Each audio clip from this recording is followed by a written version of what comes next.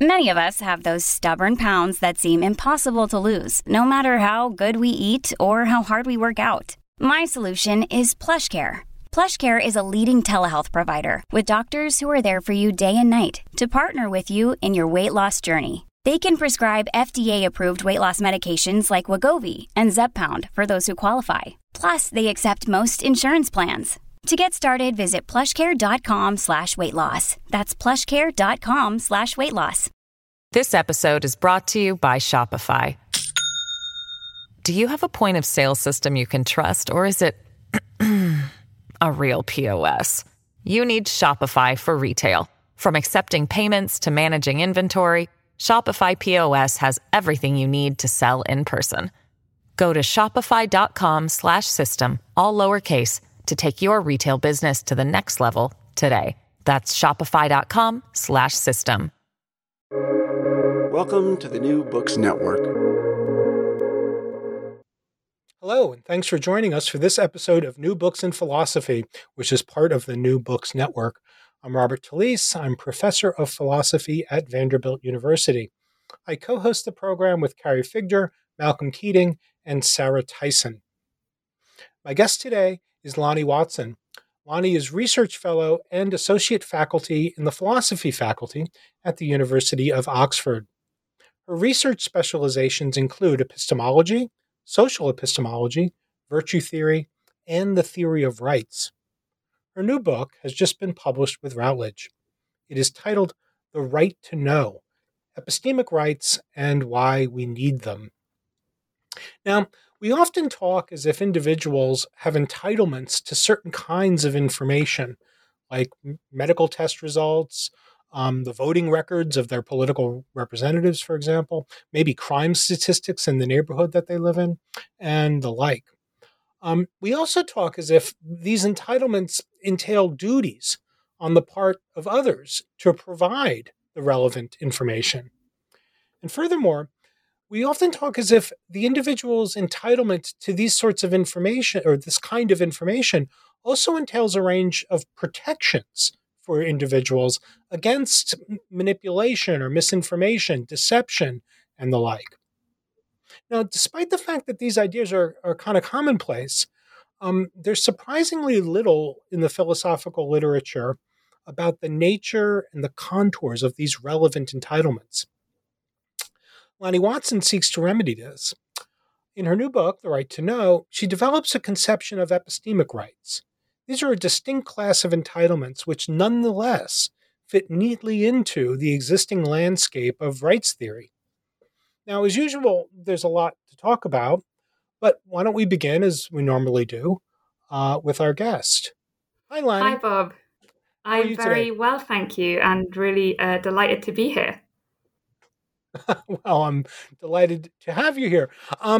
We usually start these interviews off with the author saying a few things about themselves. Why don't we not break that trend? Can you tell us a bit about yourself? Yeah, sure. So you can tell from the accent, I'm a Brit. I'm from the south coast of England, from Southampton. I've lived in a few different places in the UK. I've spent a bit of time in the US. I've lived mostly in Edinburgh for the past 10 years.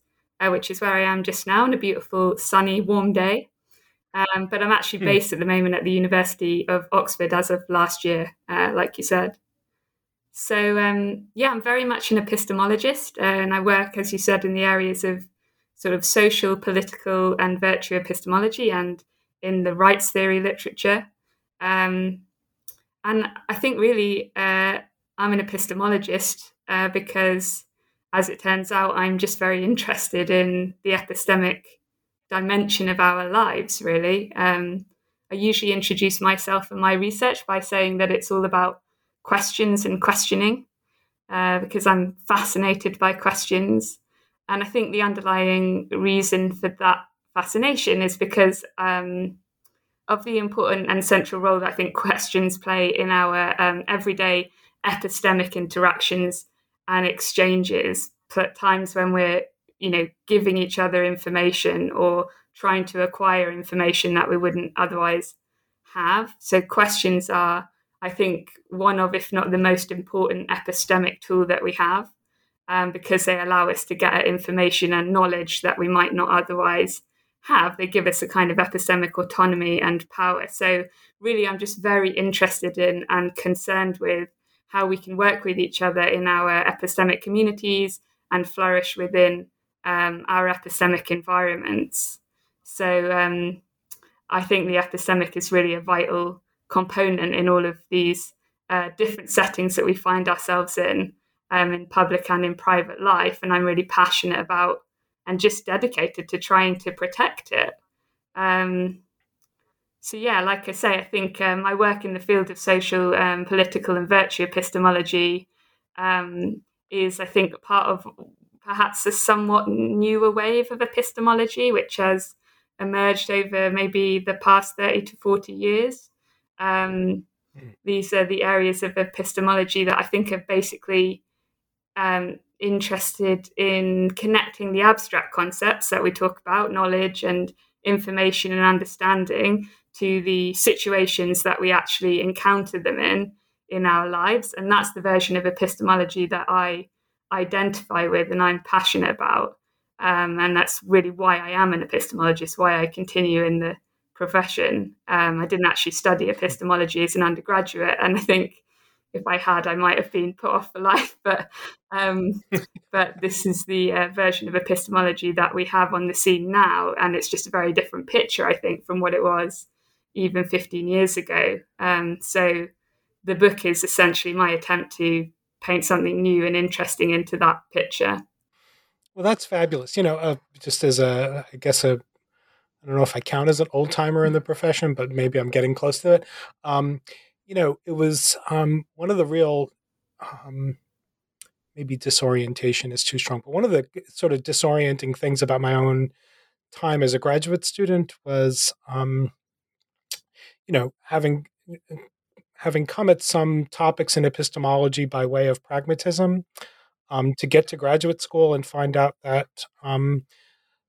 epistemology at the time, at least, was about fake barn facades and red balls at the end of hallways, and where you had to do a lot of work, sometimes overcome a lot of obstacles, even to get at the normative issues that were somewhere hidden, embedded in, some of the examples or whatever. It was very puzzling to me. I was like, I thought epistemology was about a kind of conduct, and, our relations to others and all the rest. And this is all about, Jones having a $5 bill in his pocket. And so I thought the whole thing was very puzzling. But so good to see that things are. Thank goodness you persevered. Yeah. And others like you, I'm just grateful, because that's why epistemology is what it now is, which is, where I love to be and love to think. Well, that's fabulous. So why don't we begin talking about the book, which is really fabulous. I recommend it to anybody who's listening to the podcast. It's really sharp and clear and precise, and it's got a lot of virtues. But why don't we begin at the very beginning, which is the introduction, where I think you do a very nice job of setting up some of the stakes, we might think, of the issues that you're interested in. You lay out a very vivid real world example that you've returned to, various important junctures throughout the book. This has to do with Purdue Pharma and OxyContin. Can you tell us a little bit about that case and how it sort of animates the project and the analysis? Yeah, sure. And thanks for the kind words on the book. I'm really glad you enjoyed it. Sure. The central case that I set up in the introduction and I draw on throughout the book, alongside a bunch of other cases, but this is really the one I keep coming back to, is, like you say, the case of the pharmaceutical giant Purdue Pharma in the context of the US opioid crisis. And I think the case in and of itself provides ample illustration of the very real and very significant harms caused by epistemic rights violations. So to give you a sense of the case, in May 2007, Purdue Frederick Company, Inc., an affiliate of Purdue Pharma, along with three of the top executives, were ordered to pay fines totaling $634 million after pleading guilty to criminal charges of misbranding in relation to the opioid-based painkiller OxyContin. So among other things, the company falsely claimed that OxyContin was less addictive than other opioids and less subject to abuse. And Purdue Pharma, for context, is owned by the controversial Sackler family. So in its aggressive marketing of OxyContin, Purdue made liberal use of fabricated information about the addictive properties of the painkiller and repeatedly issued false claims about the effectiveness of the drug, the likelihood of harmful withdrawal symptoms, and the potential for abuse. Purdue armed its sizable sales force with kinds of graphics and charts and all sorts of information which downplayed the addictive properties of OxyContin, and they even trained salespersons to respond to concerns by medical professionals or others by conveying the false message that the risk of addiction was less than 1% from the drug. So through its aggressive marketing of OxyContin, Purdue Pharma essentially controlled the extensive and systematic spread of false and misleading information throughout the US medical community for the purpose of profit. So in the 2007 trial, the company executives were forced to admit that Purdue had marketed OxyContin, and this is a quote, with the intent to defraud or mislead.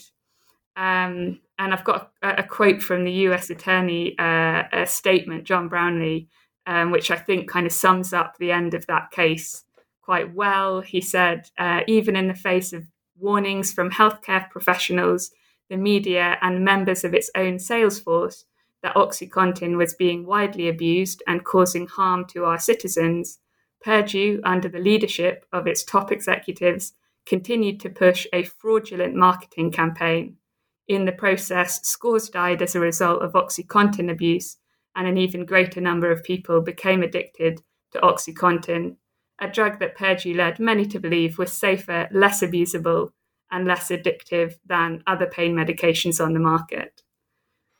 So you can see the deliberate spread of false and misleading information is basically central to the Purdue Pharma case. And in my approximation, it amounts to a serious and harmful violation of epistemic rights, including the epistemic rights of many of the medical professionals targeted by Purdue and those rights of the patients that they serve. So like I say, that's kind of the central case. It's one of many discussed in the book, but I think it gives a really vivid picture of just how kind of close the relationship is between epistemic rights violations and very real, very serious, widespread and systematic harms.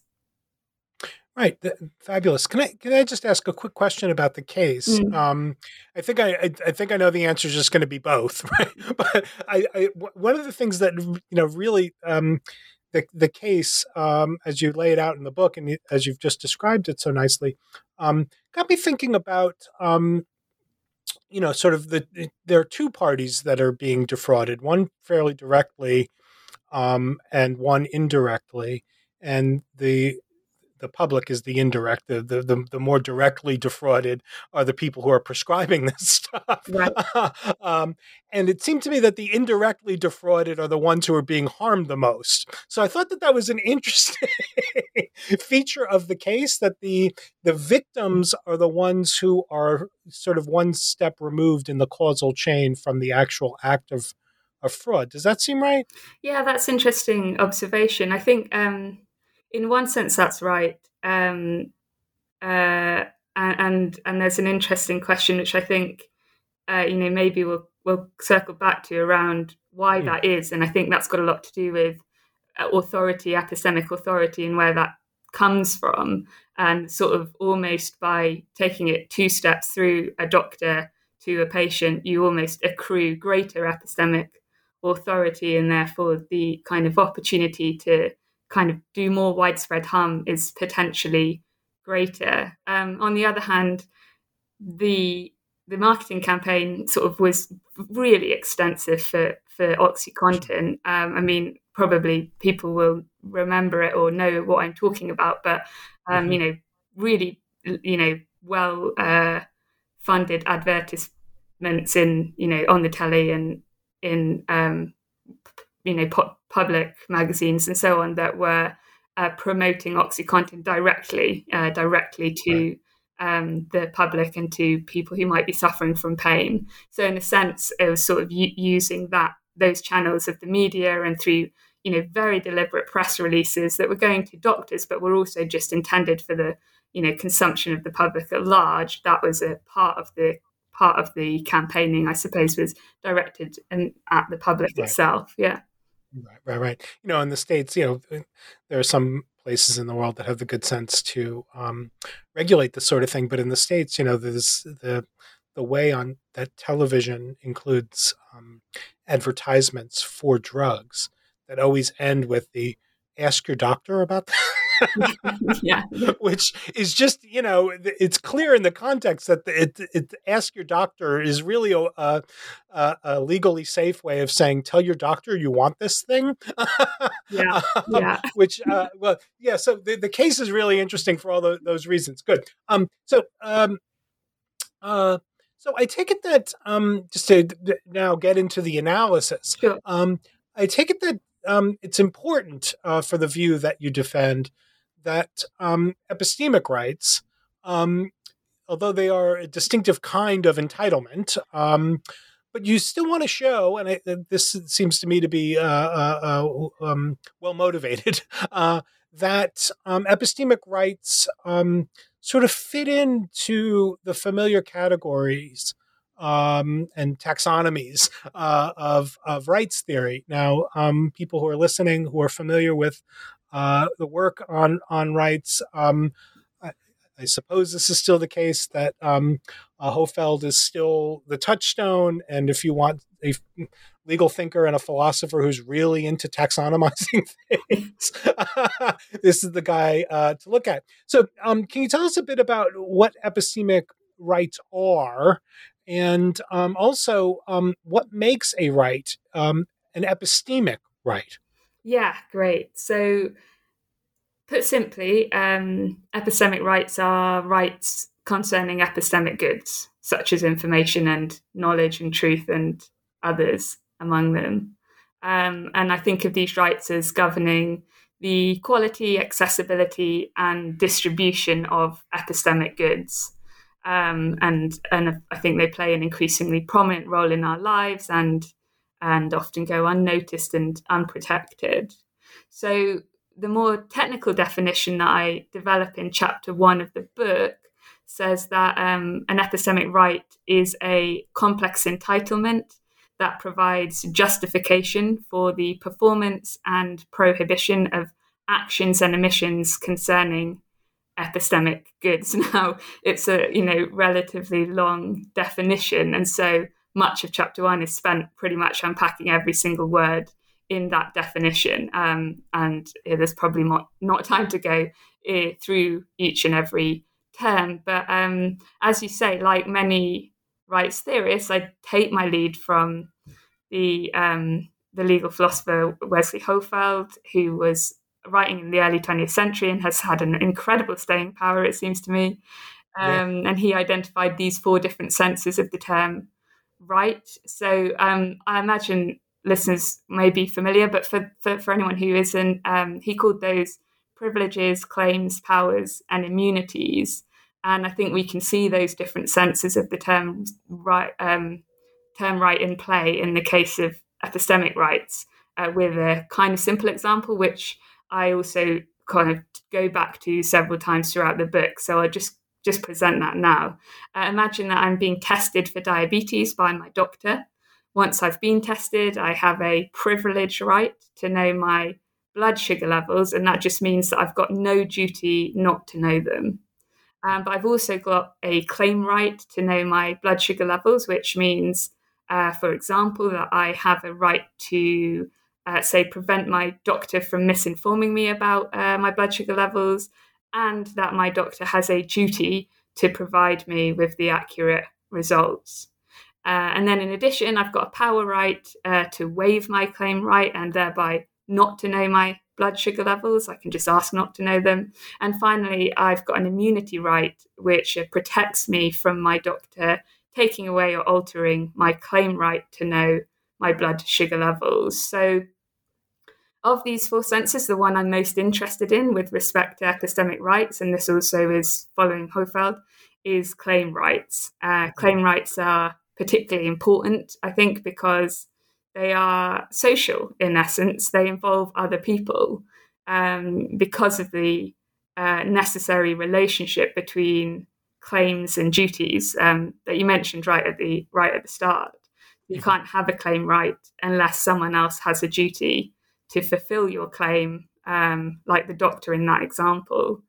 And that means that epistemic duties are central to understanding the nature of epistemic rights. And most importantly, as I think we'll probably discuss in a bit, they're important for understanding and identifying when epistemic rights have been violated. Right. So what makes a right an epistemic right? I mean, you're exactly right to kind of pick up on the point in the book which I tried to stress, and hopefully it comes through, that what I want is to establish the kind of status of epistemic rights within the framework of rights theory, so that I'm not talking about sort of epistemic rights purely in the epistemic domain. In fact, I want epistemic rights in the sense that I'm talking about them to be understood as political and legal and moral rights. So that's not meant to be a kind of additional domain-specific set of rights, although it's possible that set of rights already exists, and there is some work that might suggest that in contemporary epistemology. But my interest is in thinking about this as a distinct class of legal and moral rights, much like we think of property rights as a distinct class of legal and moral rights. And so what makes it a right, an epistemic right, is just simply the connection to epistemic goods, much like a property right is a property right because of the connection to property.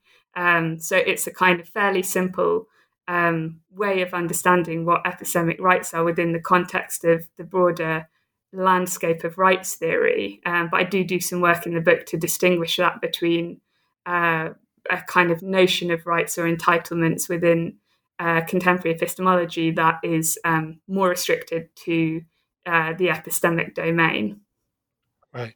Fabulous. So that's very helpful. The next natural question, of course, then, right, is about the rights holders, the holders of epistemic rights.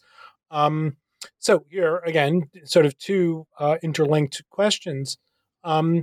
So what are the conditions under which one or an entity can have epistemic rights, and who, in fact, has them?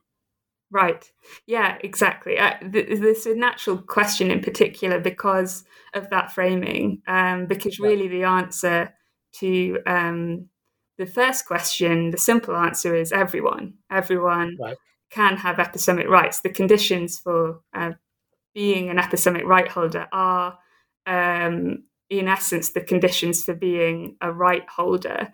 And that's, I think, an important distinction in contrast to a position that I thought about a lot and, developed arguments going back and forth around this idea that you have an epistemic right only if you can have an epistemic state, if you like. You can be in an epistemic state. So the relationship between epistemic rights and what I call epistemic capacity, the ability to know, the ability to understand. So that raises some really interesting questions. It leads to a couple of interesting conclusions around who in general can have epistemic rights, including, for example, young children, infants and babies. I talk about that a little bit, and I conclude that babies, infants can have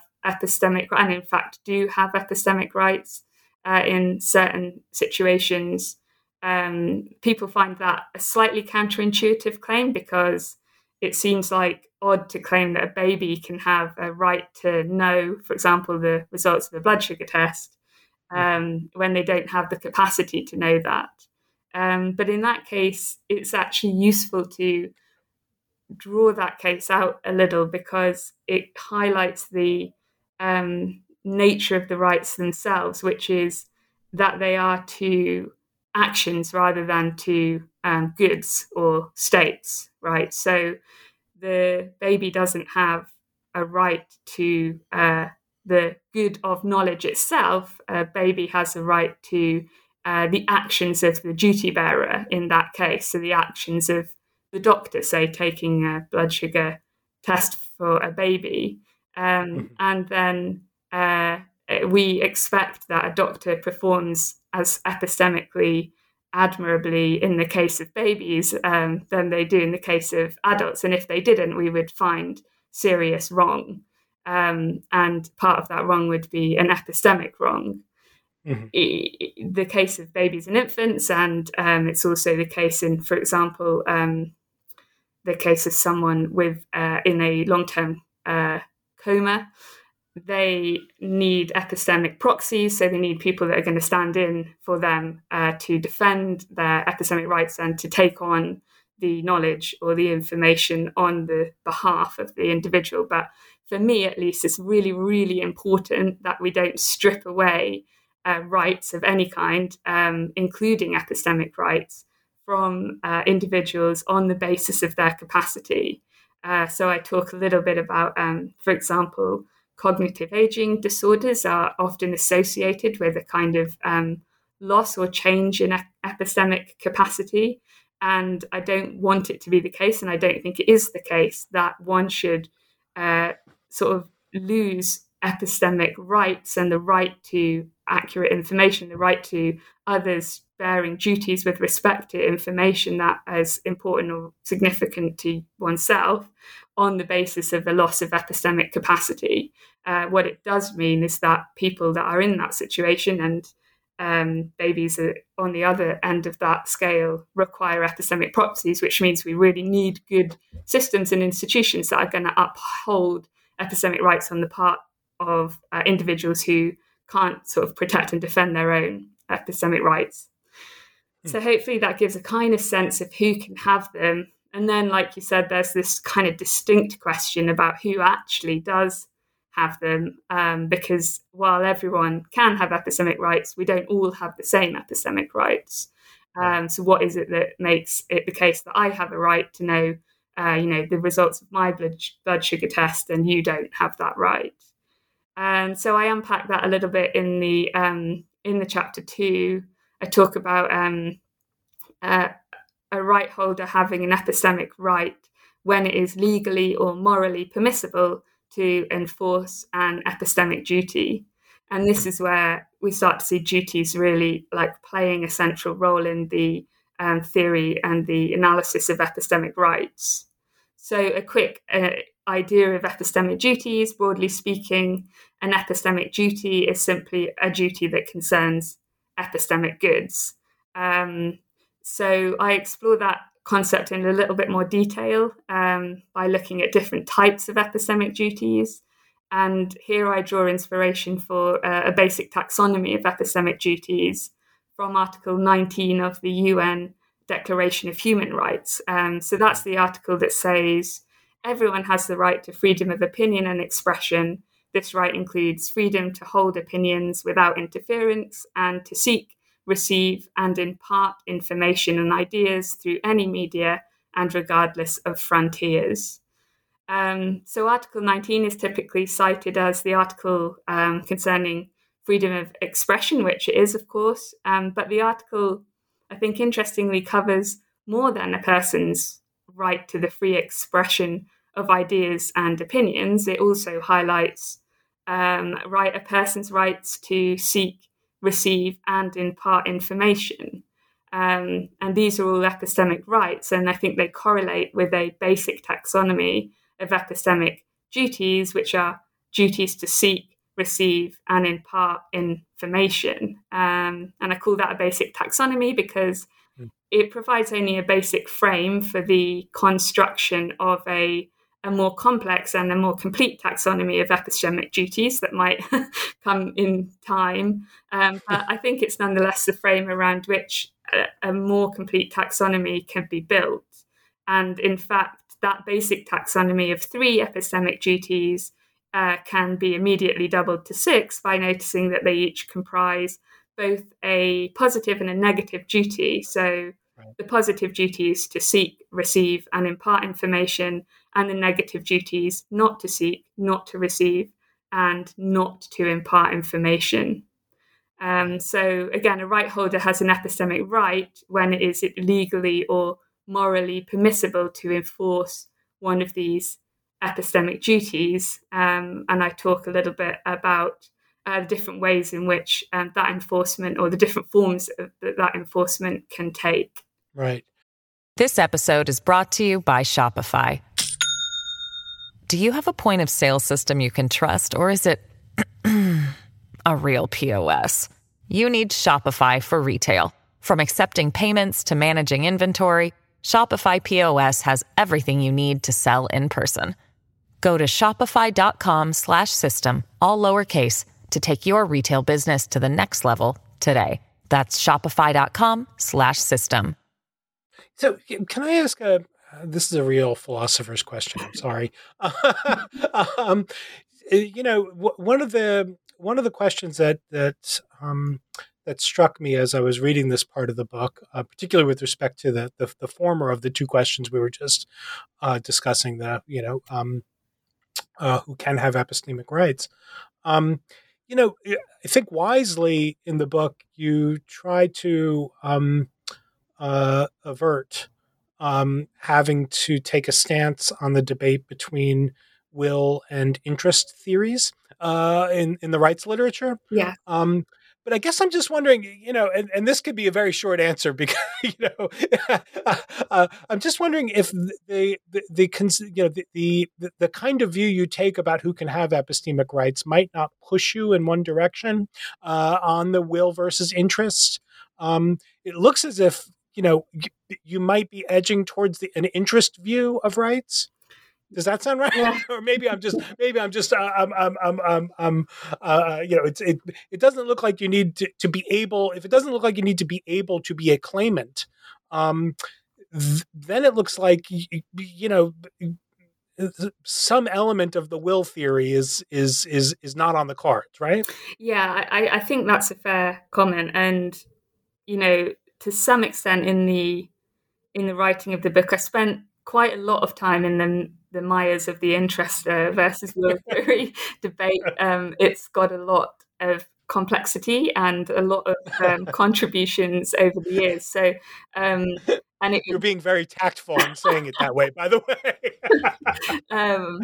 I mean, it's coming from a fascinating historical place, I think.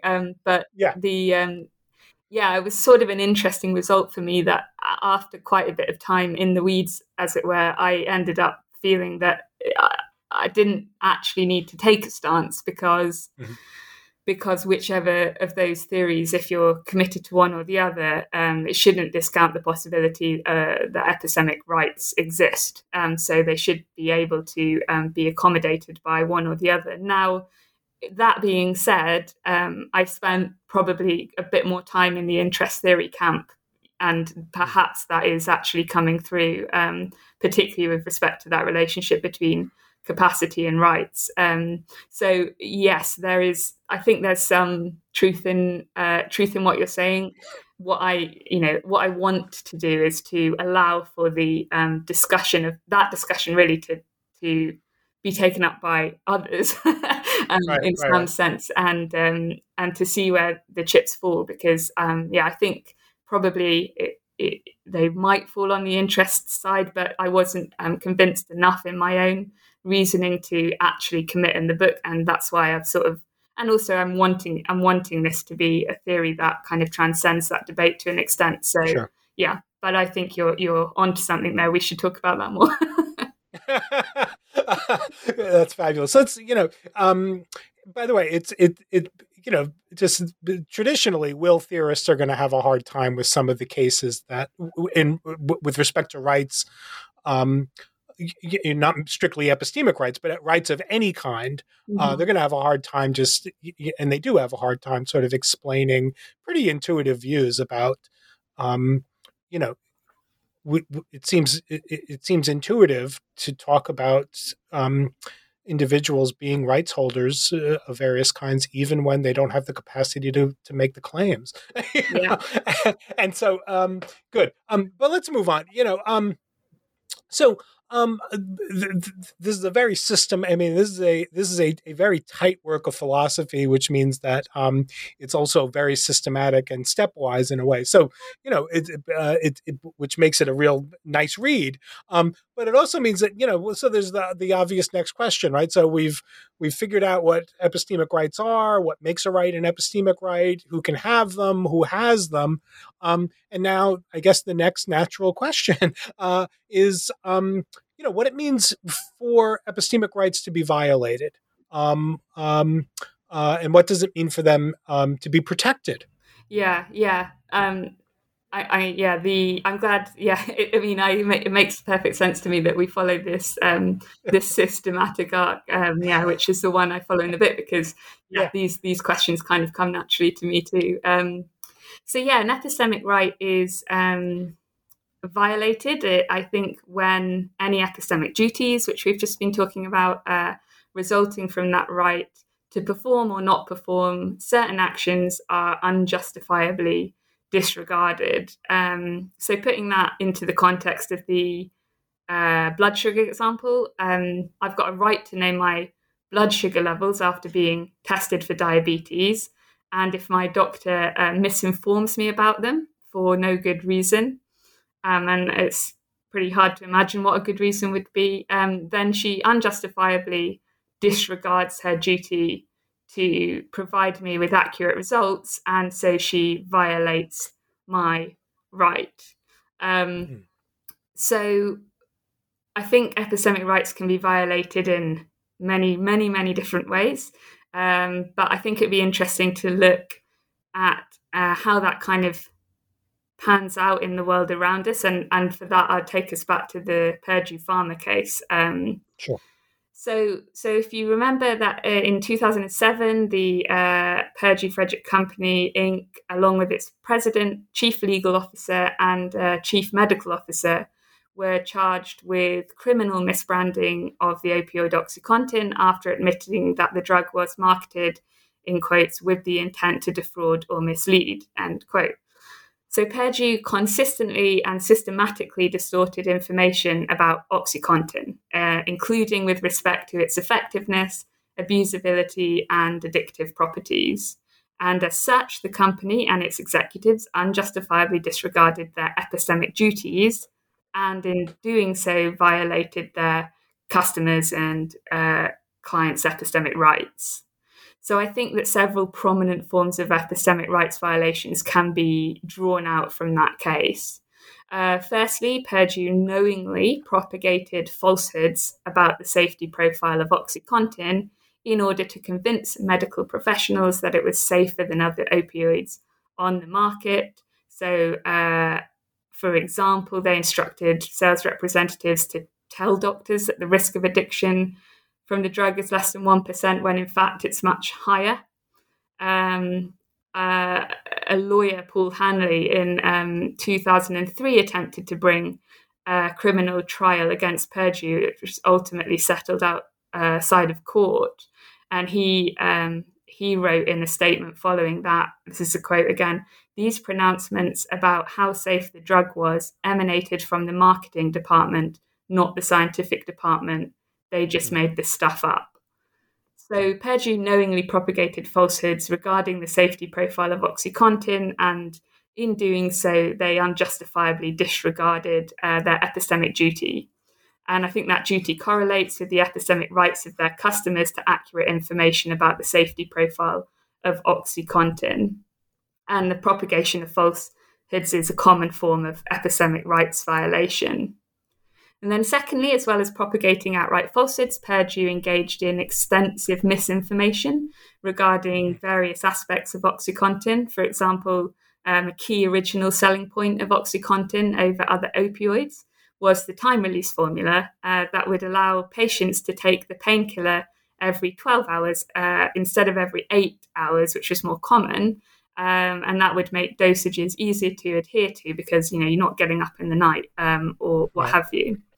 So Purdue was aware while issuing that claim that not all patients would respond to the timely release formula in the same way. And in particular, an early study of OxyContin users in Puerto Rico showed that approximately half of the patients taking the drug required further doses before the 12-hour time interval. So there were three LA Times journalists that were behind a 2016 expose highlighted the damage that could be caused by that improper dosage. And this is another quote from that expose. OxyContin is a chemical cousin of heroin, and when it doesn't last, patients can experience excruciating symptoms of withdrawal, including an intense craving for the drug. So nonetheless, Purdue pushed that 12-hour time release formula as a key selling point, misleading both doctors and patients into believing that 2 doses at 12-hour intervals would be effective for all. So it's kind of a case of knowingly propagating misinformation about the effectiveness of a key element of OxyContin, and that propagation of misinformation is another common form of epistemic rights violation. Thirdly, propagation of misinformation often relies heavily on a policy of withholding information, which has the effect of distorting one's assessment of the information or the misinformation that's actually made available. So Purdue knowingly withheld some vital information about OxyContin from the outset. So that Puerto Rican study that I mentioned, they never published it, and various evidence that was also demonstrating that issue, as well as complaints from prescribing doctors, were similarly ignored and suppressed. And therefore, they were knowingly withholding information about the effectiveness of the time release formula, and again, unjustifiably disregarding their epistemic duty. So then a kind of fourth and I think interesting additional rights violation that we can see in this case was the failure of Purdue to take the results of the study seriously and act accordingly. They failed to take seriously the results of multiple further studies and warnings from numerous other key individuals, including the Food and Drugs Administration. So clear evidence from multiple studies that OxyContin is required at shorter than 12-hour intervals for many patients was simply ignored, and they also failed to run any studies testing the effectiveness of OxyContin at the shorter time intervals, because obviously that would have undermined their competitive advantage. But by failing to conduct those studies, Purdue unjustifiably disregarded their epistemic duty to seek out vital information about the safety profile and addictive properties of OxyContin. So that's another epistemic rights violation that correlates with one of those sort of negative epistemic duties that I mentioned earlier. And then, I don't know if there's time, but there's a final kind of widespread form of epistemic rights violation that I just want to highlight, which is what I call the abuse of perceived epistemic authority. So I think of this as made possible in any situation where an individual or organization is perceived as an epistemic authority on a given subject. So in other words, where they are perceived as a source of accurate, reliable, and relevant information. So the abuse of perceived epistemic authority is made possible by perceived rather than actual epistemic authority. So regardless of whether someone actually has the information or is in fact an authority. And of course, Purdue Pharma, as a major global producer of pharmaceuticals, can reasonably be perceived as a source of accurate, reliable, and relevant information about its own pharmaceutical products, particularly if we've got no knowledge of, for example, the misinformation practices that they systematically employed. So a doctor who's not aware of those practices and is told by a Purdue salesperson that OxyContin has an effective 12-hour time release formula and a risk of addiction at less than 1%, might reasonably and blamelessly form the corresponding false beliefs and prescribe OxyContin on this basis. And like you mentioned earlier, Bob, her patients, being one step further removed, can perceive the doctor as an epistemic authority on which drugs they should take to relieve pain. So the patient can reasonably and blamelessly inherit the doctor's false beliefs regarding OxyContin and act on the basis of those beliefs. So you kind of have two layers of epistemic authority in the way of getting to the truth about what you should do with respect to a question as important as what drug you should take to relieve pain. So I think of the abuse of perceived epistemic authority as a particularly pernicious form of epistemic rights violation, especially when over epistemic power dynamics are in play, because a person is obviously more likely to believe information on a given subject when it comes from a source that they perceive to be an epistemic authority.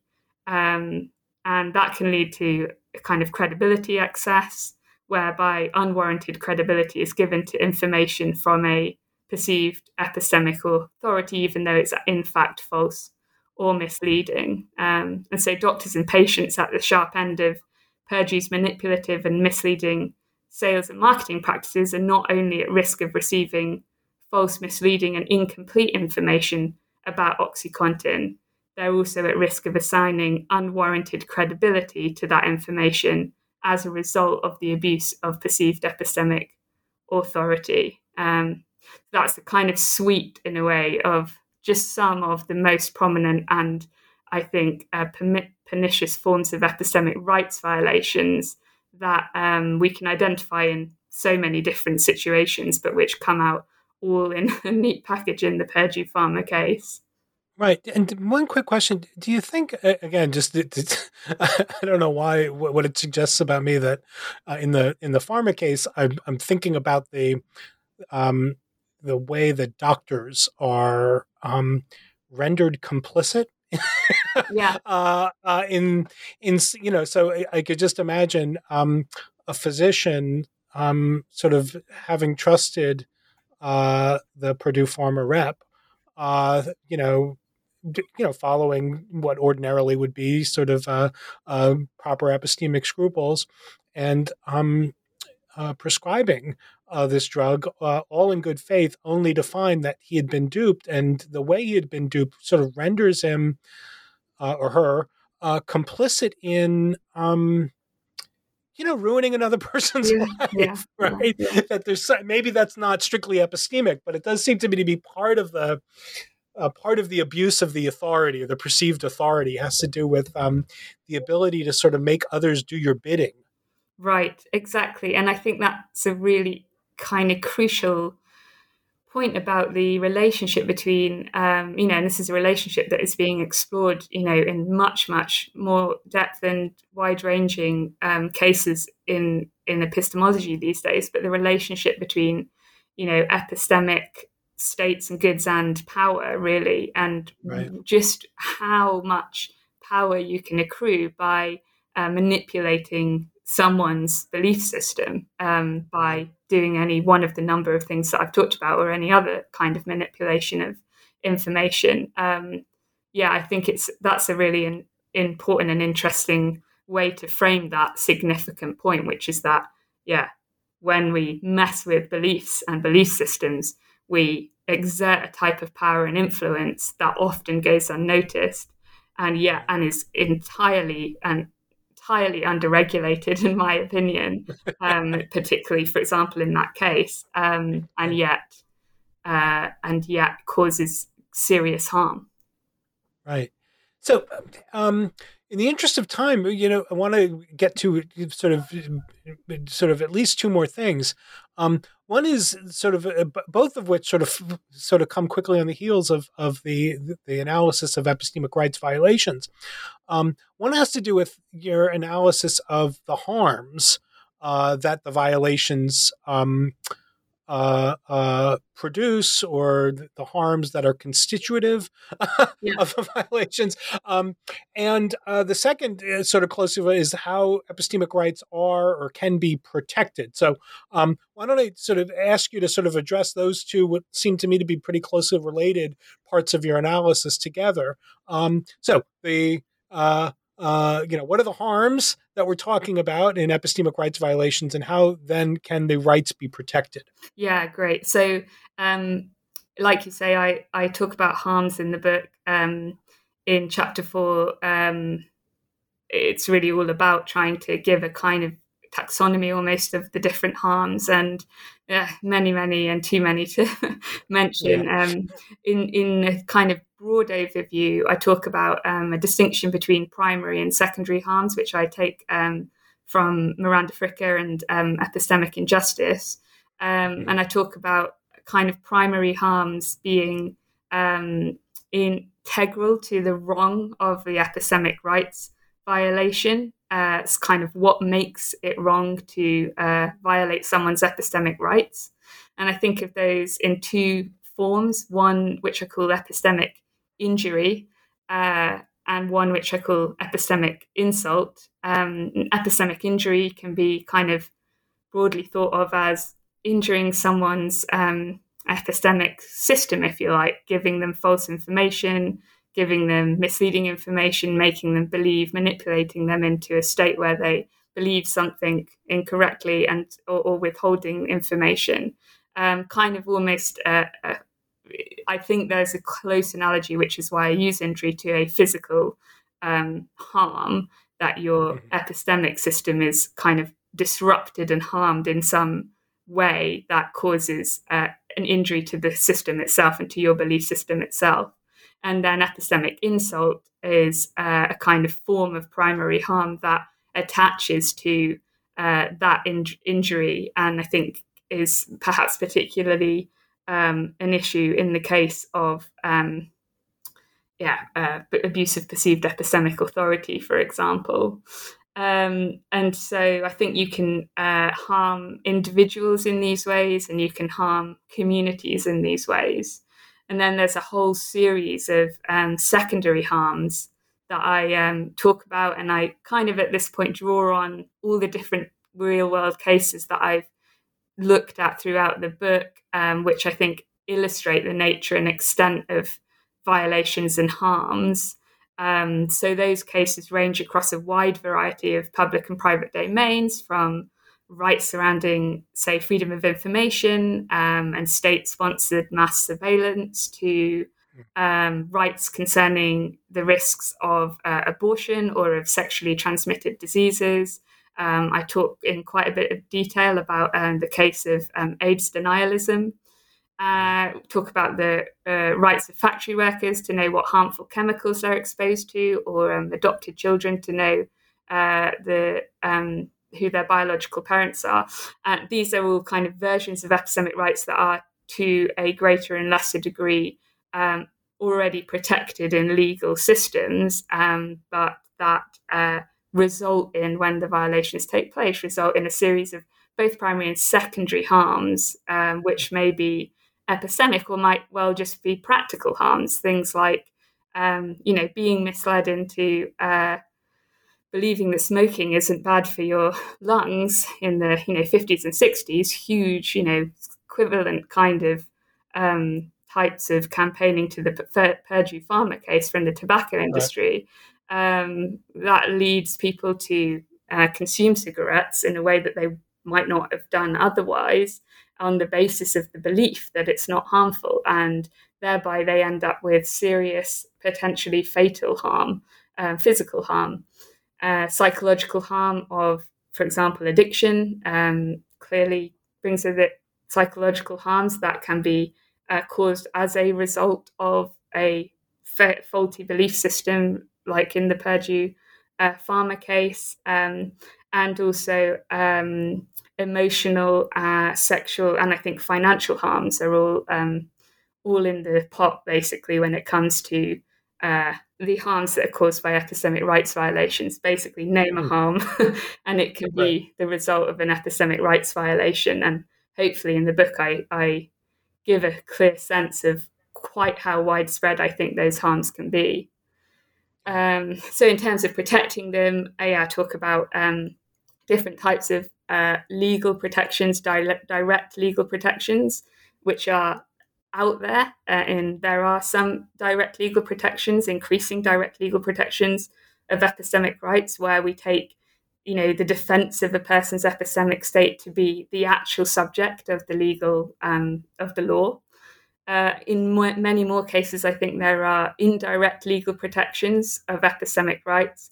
And in that case, I think there's a good reason to ask a question, well, should these indirect protections become direct protections? In other words, should we draw out the epistemic element of this legal, this law, say, and actually treat it as something autonomous in its own right, and establish a case for protecting that thing in and of itself? So, for example, the case of knowing what has happened in response to a human rights atrocity. There are tragic number of people who, for example, just don't know what has happened to loved ones. And I think there's a really, really good case to be made for not simply regarding that right to know what has happened to loved ones as a sort of subservient to a general procedural justice right, but actually an autonomous right in and of itself. Those people have the right to know, and not knowing is a source of genuine, both primary and secondary harm. So I think there are some protections. I think the legal protections could be much, much, much more substantive and wide-ranging. There are also moral but not legal protections, where we hold people to account through blaming practices, public shaming practices, and so on. Purdue has been at the end of some of those moral blame practices, and I think that not all rights need to be protected by legal frameworks, but there are good questions to ask around whether some of those moral rights that we protect only morally could be protected legally. So that's a kind of broad overview. Hopefully it gives a sense. Yeah. Very good. So you've been very generous with your time, and so I wanted to just make sure that in the minutes we have remaining, just to ask a question about the second bit of the subtitle of the book, the why we need them. So, I suppose that listeners of a certain age will remember a time, in my view, a not very happy time in political philosophy, where a lot of theorists were very expressed concerns about rights and particularly about talk about rights. That the thought was that when our social relations are, seen as the kind of things that are regulated by rights talk, we've given up on something important about community and human relations and all the rest. Now, one strand, a popular strand of that view, saw one of the vulnerabilities of rights talk is that it tended to proliferate, that more and more, once we start thinking in terms of rights, once we start thinking about our relations in terms of rights, more and more things become governable by rights or analyzable in terms of rights rather than other kinds of moral registers. So you think we need epistemic rights? By the way, you've convinced me.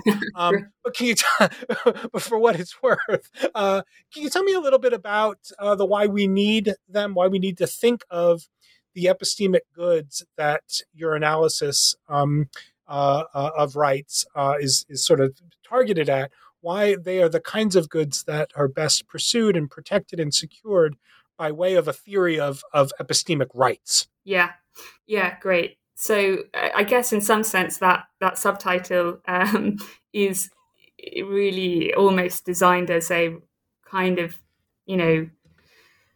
an indication that I'm aware that there is an kind of potential concern about the language of rights and about characterizing things as rights and proliferating rights.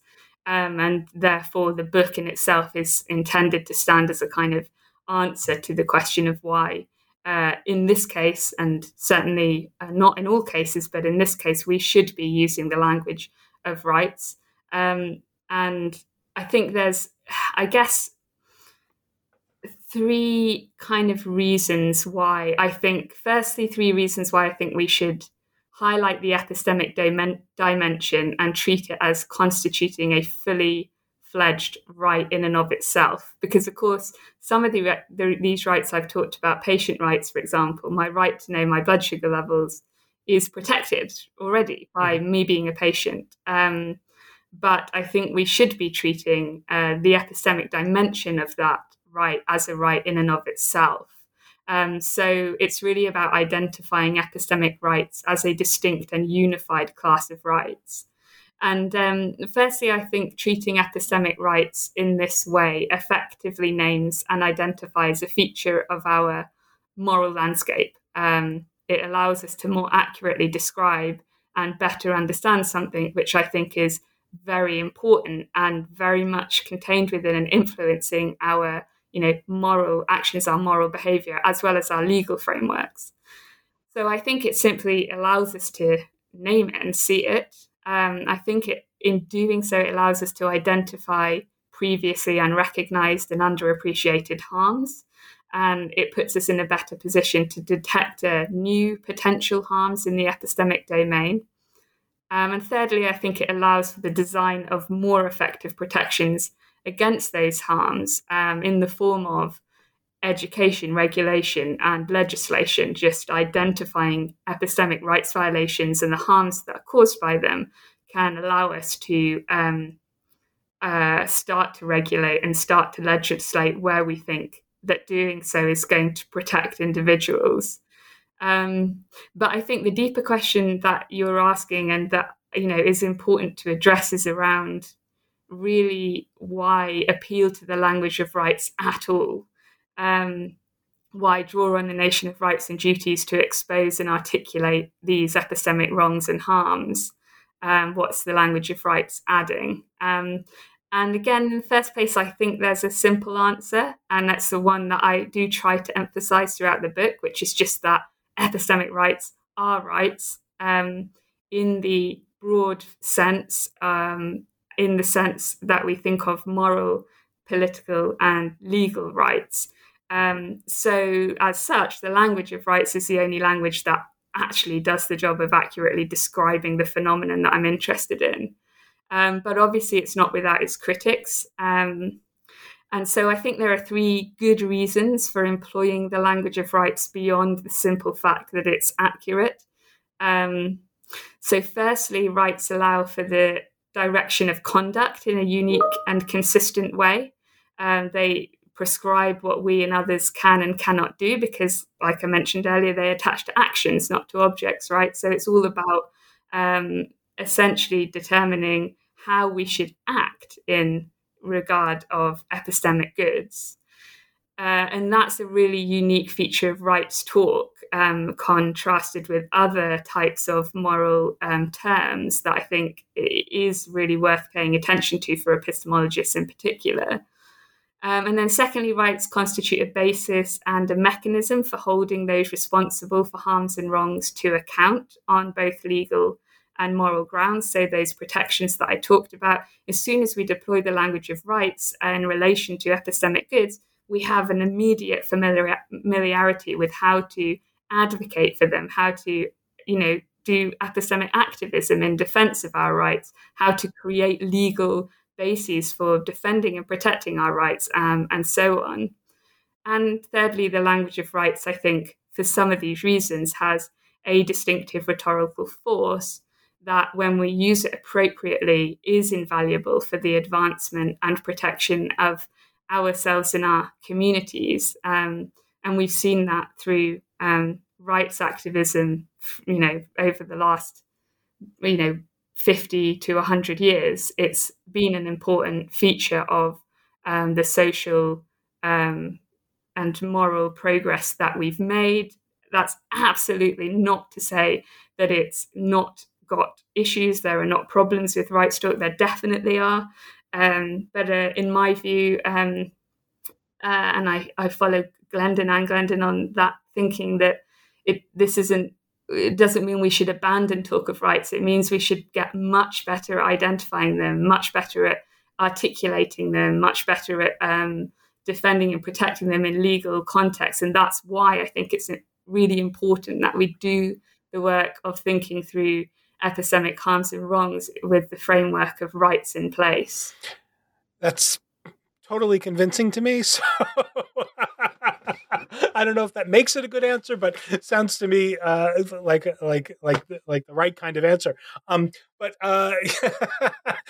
maybe I'm an easy audience for that. So Lanny, just thank you so much for joining me and for talking with me about your book. Thank you. Thanks, listener, for tuning in to New Books in Philosophy. We've been talking about Lanny Watson's new book, which is called The Right to Know, Epistemic Rights and Why We Need Them. It's just been published with Routledge. It's really fabulous, and I encourage you to take a look. But for now, thank you for listening to New Books in Philosophy. Bye-bye.